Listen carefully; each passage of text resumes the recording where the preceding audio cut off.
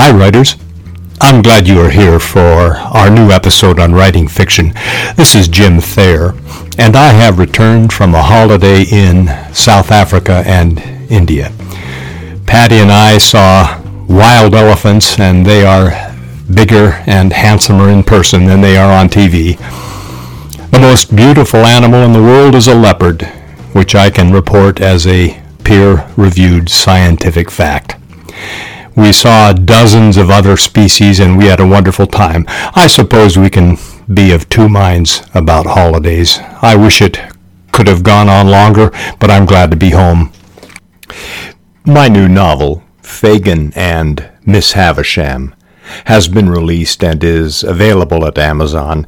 The novel takes place in London in the 1820s, and its characters are Charles Dickens's famous characters from many of his novels. Fagin and Bill Sikes from Oliver Twist, Miss Havisham from Great Expectations, Murdstone from David Copperfield, and many others. They are younger than in Dickens's novels, and I toss them together to see what happens. The publisher is Creative Texts, an independent publisher and a good one, and I'm delighted. I had huge fun researching and writing the novel. I tried to take readers back to London 200 years ago, and I hope you'll consider getting a print or ebook copy. You'll be able to see whether I can actually do the writing techniques we talk about in these episodes. The title again is Fagin and Miss Havisham. Thank you. Let's get to work, and I hope have some fun. While on vacation, I read two novels by Elizabeth Gilbert, The City of Girls and The Signature of All Things. She's among the best writers I've come across. Elizabeth Gilbert also wrote the best-selling memoir, Eat, Pray, and Love, which I haven't read yet, but which is now on my Kindle. As I was reading her novels, I was reminded of a strong plotting technique, one she is so good at. Let's say we are outlining our new novel, figuring out what happens in each chapter, or we are partway into the actual writing of the story, and we've slowed down because we don't have enough plot. We haven't figured enough twists and turns. We haven't got them figured out, and these twists and turns are essential to keeping the reader involved in the story. We've got 100 pages worth of plot, but we need 300. Not having figured out enough plot is the main reason writers can stall while writing a novel. In other words, we're out of plot ideas. We need more. What can we do? Here is what Elizabeth Gilbert's novels reminded me to do. Invent a big, new, odd character and add him or her to the plot. Invent someone new. Such a new character will open up the story. Lots of plot possibilities will pour from our heads regarding this new character. In her novel, The Signature of All Things, Elizabeth Gilbert does just this. She adds them to the plot. They just appear in the novel like knocks at the door, often without having been foreshadowed. They just show up. For example, she drops into the plot the astonishingly beautiful orphan Prudence, then the charmingly daffy Rita, and then the mysterious operator Dick, then a handsome and free-spirited drifter named Ambrose Pike, who may or may not be crazy. And she adds an ultra-level-headed but lovable housekeeper Hanukkah, who in her behavior reminds the readers of Jiminy Cricket. And then she adds a little orange, angry, stray dog named Roger, and then a seemingly noble Tahitian man named Tomorrow Morning. Isn't that lovely, a name, Tomorrow Morning? In the novel, readers quickly learn that when a new character enters the plot, exciting things will soon happen. These characters add plot points to the story. They propel it along. There's no time for the story to lag because there's always someone new and odd to mix things up, and for the reader to wonder about. In The Signature of All Things, her novel, they show up, one after another, a parade of fascinating characters, each of whom pushes the plot. Charles Dickens did the same thing. Look at any of his novels, such as Nicholas Nickleby. Dickens's protagonists, such as Nicholas Nickleby, usually aren't too interesting, but rather the protagonists are blanks used to observe and interact with Dickens's other characters. His other characters, his great sidekicks and his weird players and loathsome villains. In Nicholas Nickleby, there's the scheming, vengeful, uncaring uncle named Ralph Nickleby, the comic character Nicholas's mother, Catherine Nickleby, who is obtuse and vapid. She's wonderfully drawn. There's the violent headmaster named Wackford Squeers. Where does Dickens come up with these fabulous names? There's the pathetic Smike, the boorish and aggressive Fanny Squeers, the fanciful gigolo Mr. Mantellini, the vain Miss Nag, the unsavory nobleman Sir Mulberry, and the lovable stage manager Vincent Crummles, the old lecher and miser Arthur Gride, and the lunatic and nameless man next door who falls in love with Nicholas's mother Catherine and so throws vegetables over the fence to land at her feet. And there are more characters.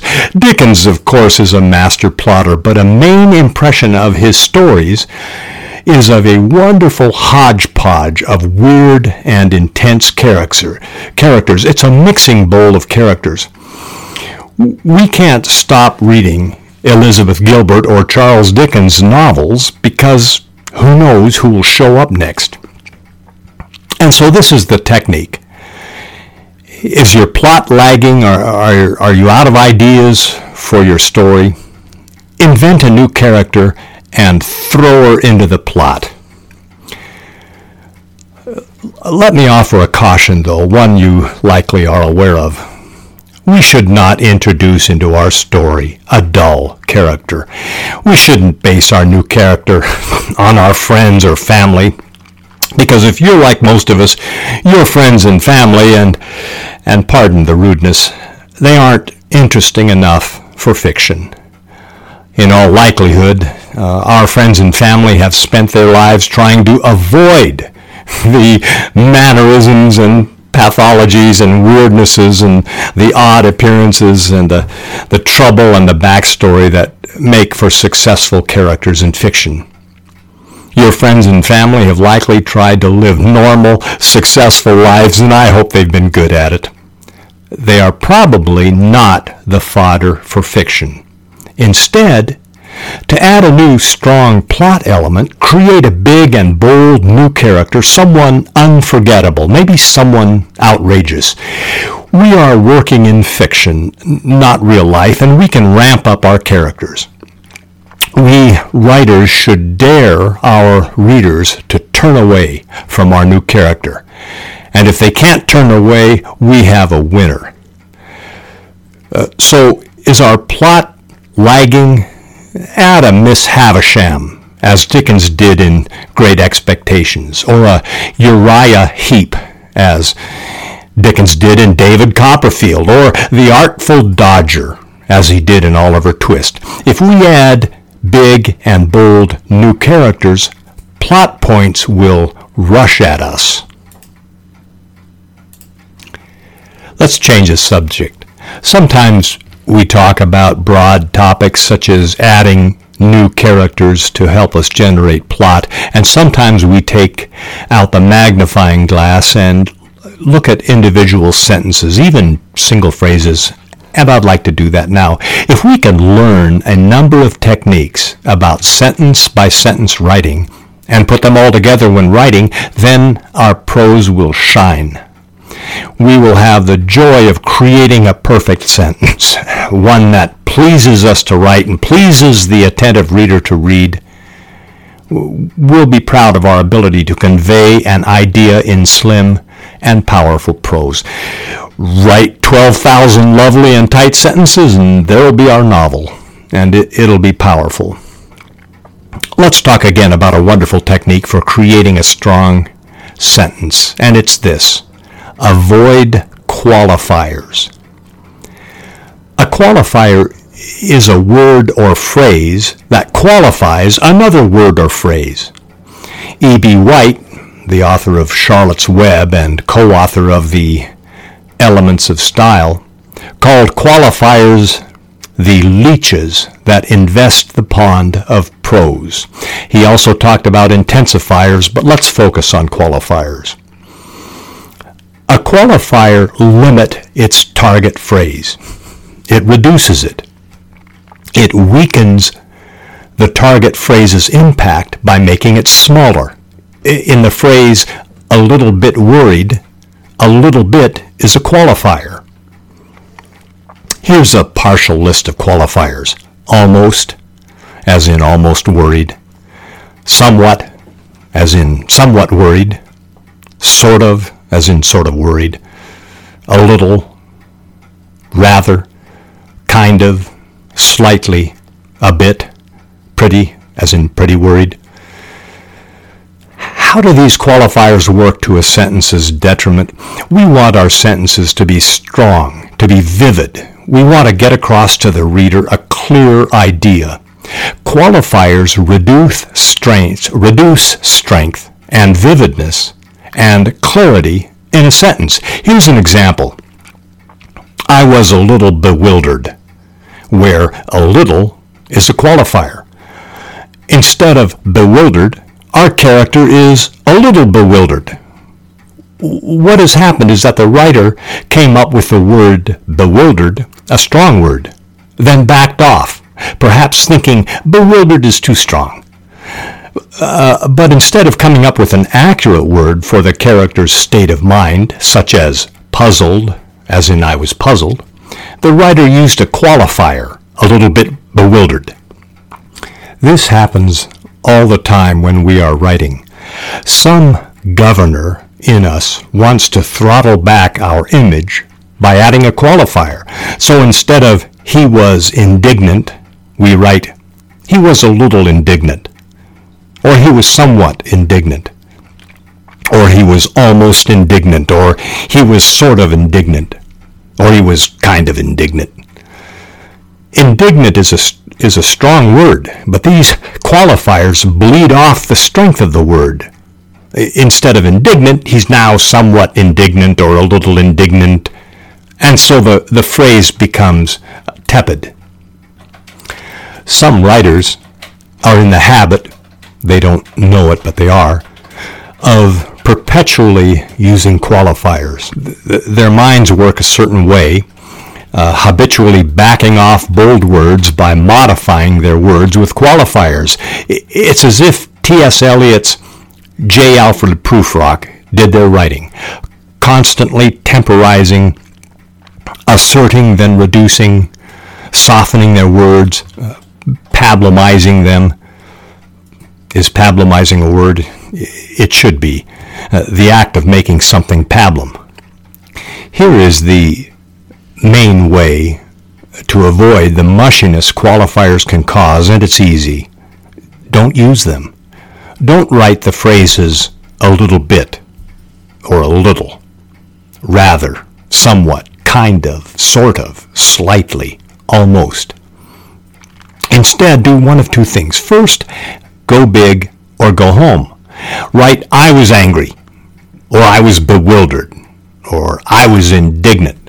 We can ramp up the scene by using the word rather than the qualified word.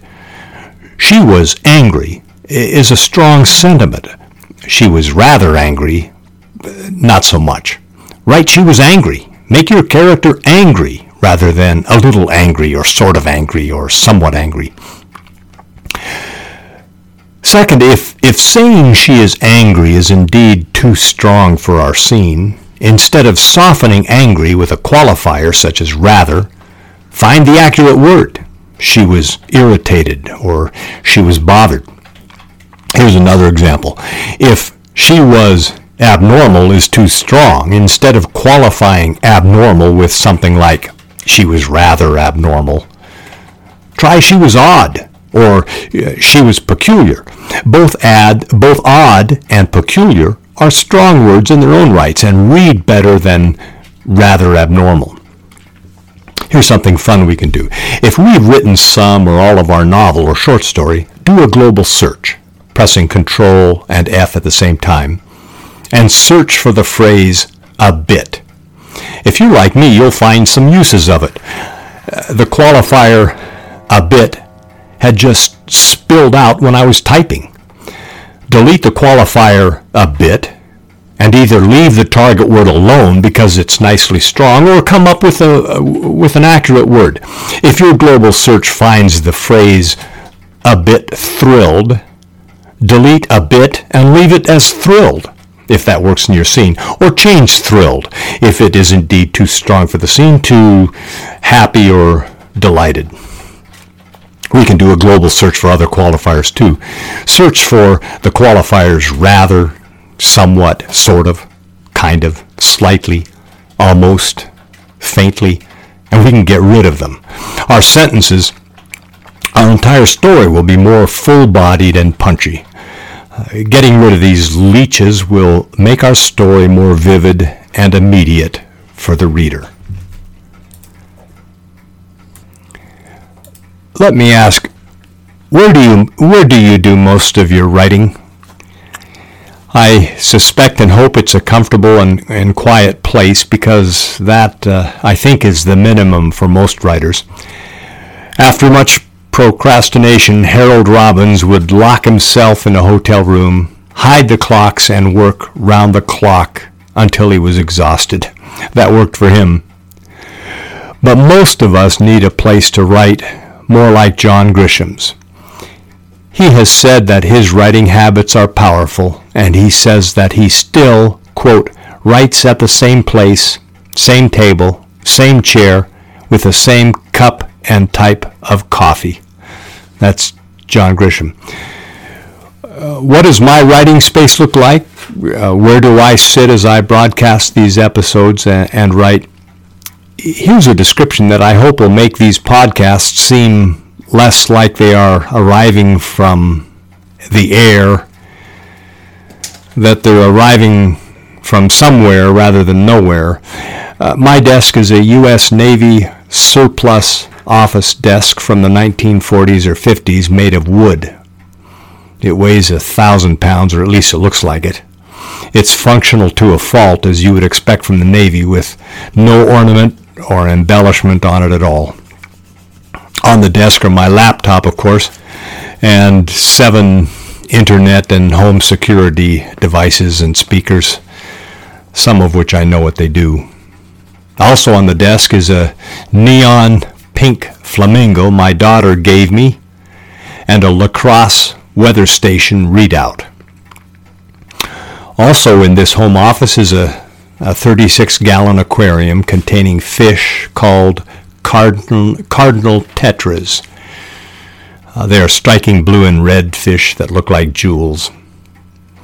Also here, displayed nicely on stands, are a violin and a cornet that my maternal grandfather played when he was in high school. There's also a clarinet, which sits on my printer stand. You may be thinking, why, Jim, you must be a multi-talented musician. I can't play any of them. I like being around musical instruments, and for some reason I tend to inherit them, even if I can't play them. And that may be the weirdest thing you hear today. I'm surrounded by musical instruments, none of which I can play. Also in my office is a large cactus called a Peruvian monstrosa, and it's lovely and forbidding with its 1-inch needles. It sits right in my south window. During the podcast episodes, you may have heard a clock gong. It's a pendulum mantle clock, once owned by my maternal great-grandparents, dating from about 1900. And one more thing. When I was a kid, I went to a Jimi Hendrix concert in Spokane, Washington. He was backed by Noel Redding on bass and Mitch Mitchell on drums, the legendary Jimi Hendrix Experience. My daughter gave me a framed replica poster for that very event in Spokane, so on my wall sits an image of Jimi Hendrix in all his glory. If I could write as well as he played the Fender Stratocaster guitar, I'd be broadcasting these episodes from my yacht in the Monaco Harbor. And there's one more thing in my office, and I don't know how he does it, but my cat Jack always manages to be in my line of sight. If I look, there he is. This ability might be some deep feline, predatory African savanna instinct ingrained in his DNA, or it might be magic. He's always in my visual frame. I usually don't like carnivores staring at me, but I make an exception in his case. So that's where I write. Maybe you've created a good space for yourself, maybe somewhere comfortable and fun. I hope your writing space is a pleasure to be in. What's my favorite quote from a writer? It's from William Faulkner, where in 9 words he touches on cosmology, religion, physics, and philosophy. He said, "The past is never dead. It's not even past." We've arrived at the end of this episode.